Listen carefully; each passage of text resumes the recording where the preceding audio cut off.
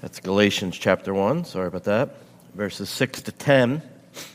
As you're doing that, let me just mention that I hope you're not offended, but since I've been sneezing, it's allergy related. I'm probably not going to shake hands after the service just because I keep sneezing, and we have Sunday school, so please don't be offended. I greet you in the name of the Lord now, and I hope to see you in Sunday school. Our verses are 6 to 10. Hear now the word of the Lord. I am astonished that you are so quickly deserting him who called you in the grace of Christ and are turning to a different gospel. Not that there is another one, but there are some who trouble you and want to distort the gospel of Christ. But even if we or an angel from heaven should preach to you a gospel contrary to the one we preach to you, let him be accursed. As we have said before, so now I say again, if anyone is preaching to you a gospel contrary to the one you received, let him be accursed. For am I now seeking the approval of man or of God? Or am I trying to please man? If I were still trying to please man, I would not be a servant of Christ. Or we ask now that as your servants, as your followers, that you would indeed teach us from your word, that we would understand completely the gospel of Jesus Christ. And we pray in Jesus' name. Amen. Well, so far in this series on the life and theology of the Apostle Paul, we've looked at his conversion, and we've looked at his transformation and how it radically changed his whole life. The murderer who stood there by Stephen became the missionary. The persecutor of Christ became a proclaimer of Christ. We're told in Acts chapter 9 that Paul proclaimed Jesus in the synagogue, saying he is the Son of God and that he was the Christ. That was Paul's gospel. That was his message. He kept proclaiming it. It was his conviction. And he would just keep proclaiming it. And he wouldn't keep it, though, to himself. Everywhere he went, he proclaimed that Jesus was the Christ, that he was the promised Messiah, that he was the divine Son who came to reveal the Father to us, that he was the appointed prophet who pronounced an end to all sin, and that he was the appointed priest who sacrificed himself in our place, that he was the appointed king who rules over all. He would proclaim that he died on the cross at the hands of the Jews for our salvation, but was risen from the grave for our justification. And he proved it. All those claims about Jesus, he proved it by demonstrating from the Old Testament that all these things were prophesied before and promised to come to fruition. And what did he get in return? Well, the Jews hated him. He was despised for it. He was persecuted for it. Ultimately, he was martyred for it. Yet, during his life, in the midst of all that, he never, ever stopped proclaiming it. As the book of Acts points out, Paul becomes, as Jesus said he would become, he becomes the missionary to the Gentiles. Now, I want you to think about that for a second. A missionary to the Gentiles. I would assume that most of us here are Gentiles. I don't know, maybe some of you have Jewish background, but my point is that most of us here are Gentiles. And I want you to think of how gracious it is and how kind it is that God gives us an apostle to the Gentiles. See, prior to the message of the New Testament, of the gospel of salvation, the message was almost exclusively limited to and confined to the Jewish nation. But now, through the Apostle Paul, the promise that was actually given in the Old Testament, given in Abraham, given in chapter 12 of Genesis, that all the families of the earth would be blessed through Abraham, that promise now comes to fruition through the Apostle Paul. All the nations, not just Israel, all the nations would be the recipients of the gospel. Gentiles could be counted righteous by faith now. They could in the Old Testament, but now it's being proclaimed to them. This is what Paul says in the book of Galatians, chapter 3. He says, the Scriptures look forward to this time when God would make the Gentiles right in his sight because of their faith. God proclaimed this good news to Abraham long ago when he said, all nations will be blessed through you. And so Paul saw that his calling and his mission was promised way back in Genesis. And now he's going to be proclaiming the gospel to the Gentiles. And so with that background, we come to the book of Galatians. Here we have Paul's letter. It's his first letter, the first one that he wrote. It was written sometime around AD 50. There's debate over that always. Paul was converted in around AD 33. And now some 15 years later, he goes on, and then some 15 years later, what he does is he goes on his first missionary journey.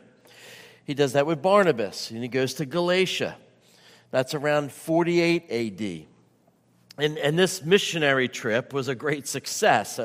We're told in Acts that in Pisidian Antioch, many Jews and devout converts to Judaism followed Paul and Barnabas, who, as they spoke with them, urged them to continue in the grace of God. And so here these devout converts to Judaism were now following Paul and Barnabas. And then we're told when the Gentiles heard what? That message of salvation we just talked about.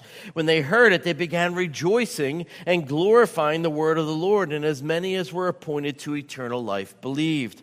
And the word of the Lord was spreading throughout the whole region of Galatia. And then in Iconium, Paul and Barnabas entered together into the synagogues again and spoke in such a way that a great number of both Jews and Greeks believed the gospel. That's chapter 14, verse 1. And then they went to Lystra, where they were welcomed like gods. People thought they were gods. That's verses 11 to 13 of chapter 14. And in Derbe, they had preached the gospel to that city and had made many disciples, we're told in verse 21 of chapter 14. And so the point being, this is an amazing missionary trip. Sinners were saved, miracles were performed, churches were planted. It was one of the most successful missionary trips in the history of all Christianity. But now there was a problem. Sometime within the first year or two, the church that Paul plants there in Galatia, the Christians there in Galatia were distorting and kind of diverting from the gospel. What they were actually doing is they were adding to the gospel. It seems that a messenger came to Paul and said, guess what? He brought him a letter about what's going on in Galatia, and reported that they were adding the law of Moses to the gospel of Jesus Christ. And so it seems as Paul heard that, the messenger comes and tells him what's happening. As soon as he hears that, what he does is he begins writing a letter to Galatians. And to help you understand what was happening, here, let's ask a few questions. Let me ask you a few questions. First, are you comfortable making this statement?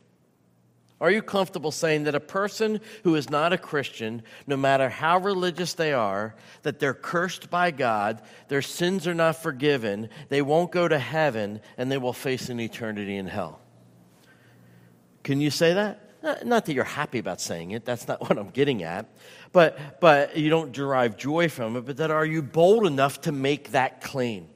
That every other religion is wrong, and you were right if you believe biblical Christianity. Now, if you're uncomfortable making such a sweeping and bold claim, you're not alone. I mean, claims like that don't fit well in our pluralistic, in our tolerant culture. If you have contact with unbelievers, I hope you do, you may have been asked the following questions. Isn't Christianity a little too narrow? Aren't all religions basically the same, and so it doesn't matter which one you believe? I've heard people say that. Isn't the choice of religion just a matter of personal preference? There's so many people in the world that don't believe in Christianity. Can they all be wrong? I believe for myself, somebody may say, I believe that Jesus is the way, but that doesn't mean there aren't other ways to God. I've heard those questions or those comments. People will tolerate a Jesus who is loving. People will tolerate a Jesus who is gentle and caring, a Jesus who's a good example for us, a kind of the Jesus who feeds the hungry. But if you present them with a Jesus who is the only way to be saved, the only way to be forgiven, the only way to be a child of God, the only way to avoid hell and enter heaven, well, then you're going to get chewed out.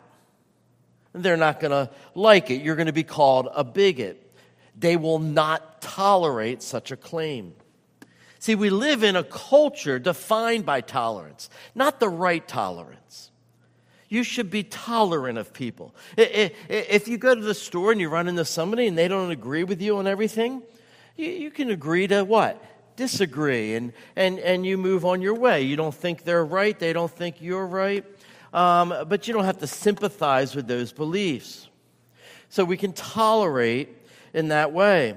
But that's not the tolerance that's being preached today and proclaimed and embraced. The tolerance today teaches everyone's values, everyone's beliefs, everyone's lifestyles, everyone's claims to truth are equally valid. No one is right and no one is wrong. They're speaking their truth. And so it becomes the truth. People now believe they have a right to never hear something they disagree with. They should never be critiqued or criticized for their beliefs. Absolute truth no longer exists in their minds, except for the absolute truth that there's no absolute truth. And so in light of this view, this is why pluralism rules the day. Pluralism teaches that one's religion is not the sole and exclusive source of truth. Somebody who's a religious pluralist will basically believe that all roads lead to heaven, and that Christians are considered intolerant, that they're ignorant and insensitive for saying that Jesus is the only way. And so that's the culture around us. And so how do we respond? Well, how did the Apostle Paul respond? He had a challenge to the gospel, and in no uncertain terms, he says, no, there's only one way. There's only one way of salvation, by believing the gospel that he preached, the gospel of Jesus Christ. That Christ lived for us and gave us his righteousness, that he died for us, paying for our sins, that he rose again for us, that we may have justification. That is the gospel Paul is speaking of in our passage, and it's the only one, he says. It's the only way. And so here are these Galatians that want to change the gospel, kind of get along with the Jews and fit in, and they want to do that, and they're deserting what Paul preached. Look at verse 6. He says, I am astonished that you are so quickly deserting him who called you in the grace of Christ. Now that means to be surprised and wonder at some unexpected event that would never happen, and he's astonished by it. Paul was shocked by it. He was outraged by it. And the body of his letter here to Galatians sees with this indignation, says Phil Ryken. He says, in sharp contrast to every other letter, notice Paul's letters, read them, Paul in Galatians doesn't even pause to give any kind words. There's no thanksgiving for his readers. There's no expression in the letter of pleasure at their progress in the faith. He simply begins with an abrupt and passionate outburst. He cannot wait to begin his denunciation of those who were trying to cause the Galatians to depart from the heart of the gospel. He's kind of overwhelmed by this thought that so quickly, after he established the church, they were now leaving the faith and that they were deserting God. And see, that's what verse 6 tells us. I'm astonished that you are so quickly deserting him who called you. To turn from the gospel is to turn from God. It's to turn away from God. And so why was this happening in of all places, a church that Paul planted? Well, Paul tells us in verse 7. He says, there are some who trouble you and want to distort the gospel of Christ. Maybe you have the NIV. It says, evidently some people are throwing you into confusion and are trying to pervert the gospel of Christ. These people were coming into the church, were part of the church, and they were kind of causing a disturbance in the church. They were stirring up trouble. They were troublemakers. And they were causing trouble at the very heart of Christianity. What they were doing is distorting the gospel. Now, what these people were known as the Judaizers. They were Jewish Christian legalists. They added works of the law on top of faith in Christ. Particularly, in their case, they were requiring circumcision of these Gentile converts. And so they were taking what Paul taught, his sound theology, and perverting it. Understand, they weren't denying what Paul said. They were fine with Paul's gospel as far as it went, but they didn't think it was enough. They wanted to add something to it. Yes, salvation is by grace, but you're also law. It's by grace, but plus circumcisions. They didn't deny that Jesus died for people's sins. They didn't deny that aspect of the gospel. But they were saying is if you want the full gospel, if you want the full blessing of the gospel, if you truly want to know God and be saved, then you needed to be circumcised along with believing the gospel. That's the way you are to get that blessing. And see, the Judaizers had the Old Testament history on their side. If you remember in the Old Testament, for a Gentile to become part of God's people, they had to be circumcised. And so it seemed reasonable enough. I mean, what's changed, they may say. And so you can see them making the case to the people. I mean, even Jesus said he didn't come to abolish the law, but to fulfill it. And so doesn't it make sense that you should be circumcised? It seems innocent enough. And so what's the big deal? Well, the truth is, it's the biggest deal. See, what it was doing was perverting the pure gospel of grace. And Paul didn't want to have anything to do with it. Look at verses 8 and 9. He says, even if we, notice Paul includes himself. This isn't about Paul. He wasn't jealous because people were following other people, so he was jealous of their teaching. No, this is about the gospel. Even if we or an angel from heaven should preach to you a gospel contrary to the one we preach to you, let him be accursed. As we have said before, so now I say again, if anyone is preaching to you a gospel contrary to the one you received, let him be accursed. That word for accursed is the word anathema. It means a person or a thing set apart or devoted to destruction. And it's devoted to destruction because it's hateful to God. To be anathema is to be under the divine curse. Paul is saying he would be damned if he preached a different gospel. He's saying, if I preached a different gospel than the one I preached to you, I'd be under the wrath of Almighty God. And he's saying that's what's true of these people. Basically, to put it bluntly, he's saying to hell with them. And their teaching. May they be damned, he's pronouncing. Paul's not very tolerant when it comes to distorting the gospel. Martin Luther said this. He talked about Paul's preaching. This is not preaching that gains favor with men or from the world. For the world finds nothing more irritating and intolerable than hearing its wisdom, righteousness, religion, and power condemned. If we denounce men and all their efforts, it is inevitable that we quickly encounter bitter hatred, persecution, excommunication, condemnation, and execution. That's what Paul faced. In fact, he was executed for taking a stand on the true gospel. And so this is why, if you think about it, did you notice what it said in verse 10? They were accusing Paul of wanting the approval of men.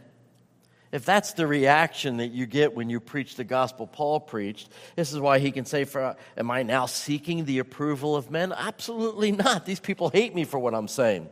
Am I trying to please man? If I were still trying to please man, what I would do is take the focus off of Jesus. I wouldn't be a servant of Christ. And see, these false teachers claim Paul was a people pleaser. And that's why he preached what he did. He would do anything to become popular, they were arguing. But nothing could be further from the truth. Paul always remained consistent. He was always committed to the gospel. And he was willing to call people out who distorted its teaching, even if it meant his death. See, Paul could tolerate hardship. We'll read about that in his letters. He could tolerate famine. He could tolerate persecution. Ultimately, he could tolerate knowing that he was going to be killed for his faith. What he could not tolerate was somebody distorting the gospel, twisting the gospel. And so when he saw it happen, what did he do? He called it out. He condemned it, and then he corrected it. And so that leads to my second question. See, you should ask yourself, are you willing to claim that there's no other way to heaven but through Jesus Christ? But you should also ask yourself, can you distinguish between true and false gospels in the church today? Because they're here. Again, Phil Ryken says, we worship in a church of many false gospels. There's the gospel of material prosperity. You hear that one often, which teaches that Jesus is the way to financial gain. And if you're not rich, well, then you must not be following Jesus. You must not have enough faith. There's the gospel of family values, which teaches that Jesus is the way to a happy home. There's the gospel of self. Jesus is the way to personal fulfillment. There's the gospel of morality, which teaches that Jesus is the way to become a good person. And then there's the gospel of religious tradition, which teaches that Jesus is the way to be respectable in society. And those are just some of the false gospels. There's so many more. If you visit many churches today, or you turn on the TV, you'll find so-called pastors who are more than willing to preach a combination of all these false, perverted gospels. But it's easy to point the finger. More importantly, we must guard our own hearts against them. These gospels are dangerous, the ones I just mentioned. Why? Because the things they're offering are beneficial. You should have a happy home. There's nothing wrong with that. It's good to have money and to be prosperous. There's nothing sinful or bad about that. There's nothing wrong with being a good person. And those things, as good as they are, though, are not the good news. They're not the gospel. And when they become tied to the message, they distort the biblical gospel. That is what was happening in Galatia. That's what's happening today. It subtly turns it into something completely different than what is presented in the Scripture. The gospel isn't that you'll become a better person or a richer person if you believe it.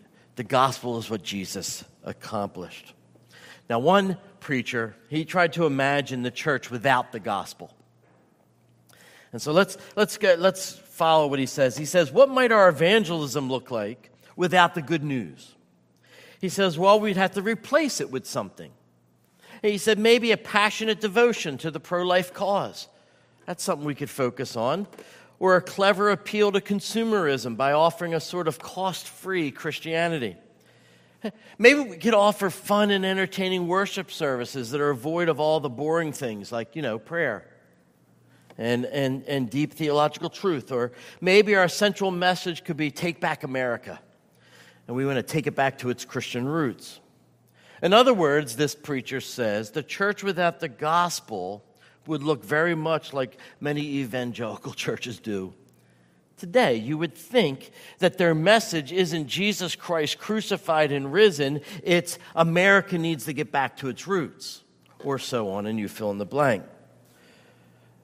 The point is, troublemakers in the church wasn't just an issue for Paul. It's an issue for us today. And unless we keep the gospel at the center of the church, in its life and its practice, unless the cross of Christ remains the main thing, we're in a very real danger.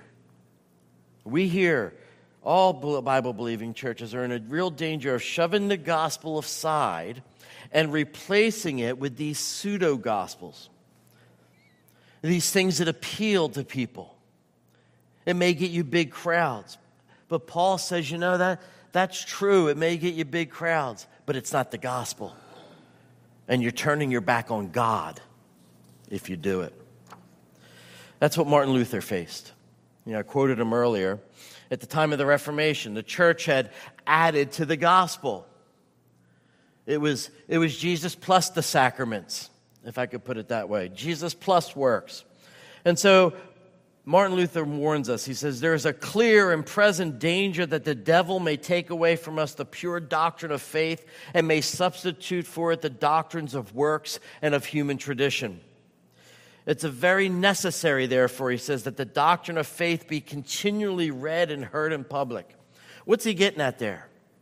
You may think, a lot of people think this, I've had people say it to me, oh, I already know the gospel, can't we got to dig a little deeper and do something different. Luther's saying, look, if we're not constantly, regularly proclaiming the gospel over and over and over again, it's going to fade from our minds. He's saying we should never tire of hearing it, and we should be on guard lest it be distorted by troublemakers. And so we need to preach and proclaim the gospel day in, day out, particularly Sunday in and Sunday out. Now, there is something else here I want to point out.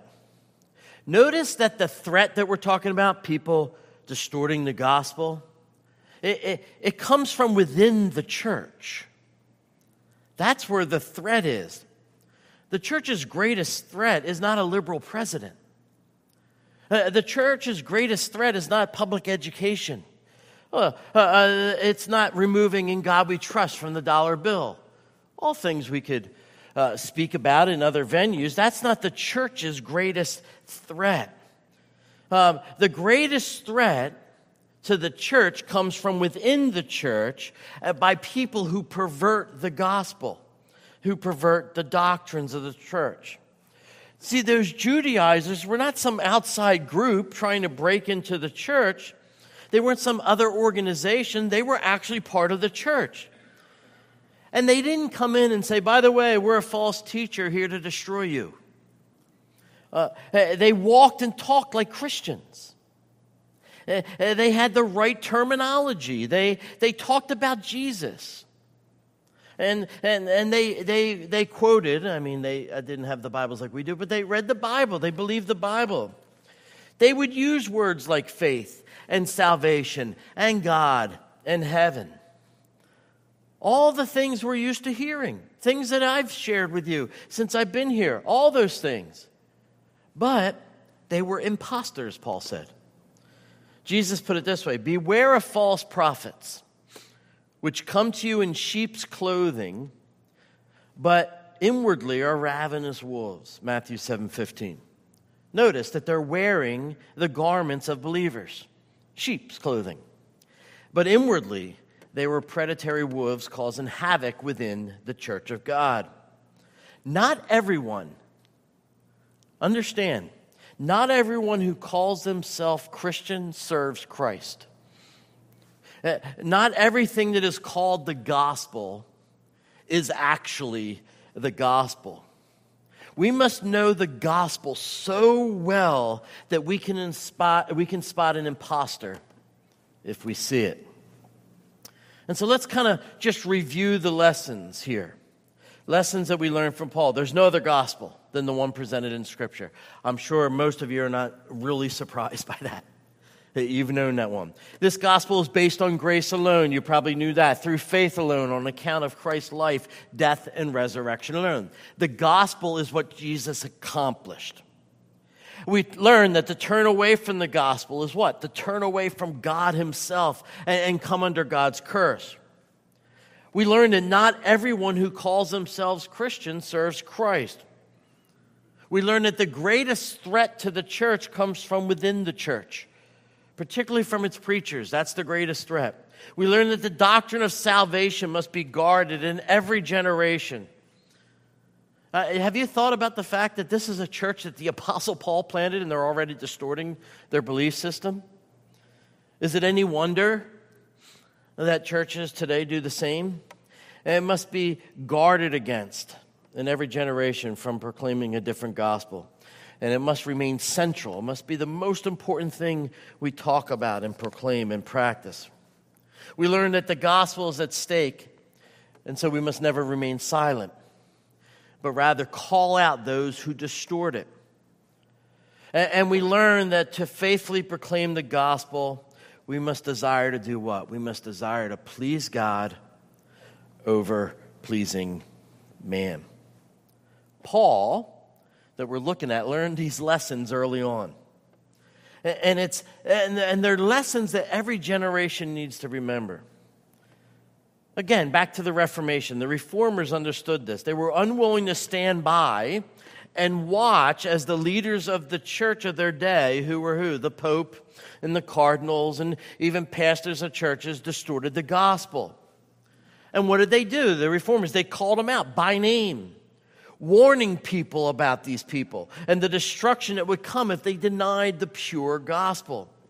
And they took a stand. As you know, Luther said, "Here I stand," no matter how unpopular it was, to make sure that people in the pews heard the good news that salvation is not based on works.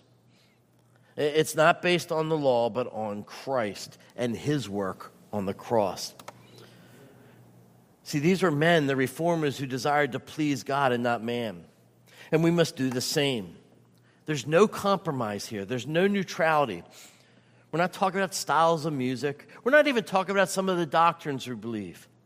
We don't take a stand and despise and point out other believers who differ with us on some end times issues. We're talking about the centrality of our faith. And Paul learned these lessons. We need to remember them as well. Have no tolerance at all when it comes to distorting the gospel. When it comes to the gospel, we must be willing to call out those who would distort it, who would add something to Jesus alone. The message that Christ only is their salvation, when they would say, "Well, I don't know." When we proclaim outside of Jesus, there's no other way. We need to continue to do it, even though there may be churches that are filling their pews with people and they're saying, "Well, I'm not going to be so dogmatic." On that, though, the pastors believed and did what? The ones in the Reformation, the ones who took a stand, they proclaimed the exclusive claims of Christ. They took a stand there. I want to close with a story. Now, this happened several years ago now. But it still describes what's going on, what I was just trying to point out there a second ago. It aired on Larry King Live. I'm sure you know Larry King. It was in front of a worldwide audience. Now, I first heard it, I didn't hear it on Larry King. I heard it at a conference somewhere. Steve Lawson referenced it in one of his sermons and messages. And so I went and found the video on YouTube. And the guest on Larry King Live was Joel Osteen. He was introduced as having the largest church in America. So Larry King asked him, because we've had ministers, and at that point, Larry King's referring to John MacArthur. If you ever watched any videos of Larry King, he's had John MacArthur on. And he says, because we've had ministers on our program who said you either believe in Christ or you don't. If you believe in Christ, you're going to heaven. And if you don't, no matter what you have done in your life, you ain't. And he asked, well, what do you think, Joel? Biggest pastor, biggest church in America. And listen to his response. I'm quoting. Yeah, I don't know. There's probably a balance between, I think you have to know Christ, but if you're a believer in God, you're going to have to do some good works. I think it's a cop-out to say I'm a Christian, but I never do anything, which wasn't the point, but that's true enough.